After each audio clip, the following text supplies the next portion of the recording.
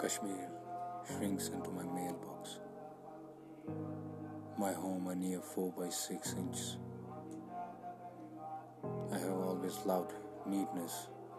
Now I hold the half-inch Himalayas in my hand. This is home. And this is the closest I'll ever be to home. When I return, the colors won't be so brilliant. The Jehlim's water so clean, so ultramarine. My love so overexposed. And my memory will be a little out of focus. In it, a giant negative, black and white, still undeveloped.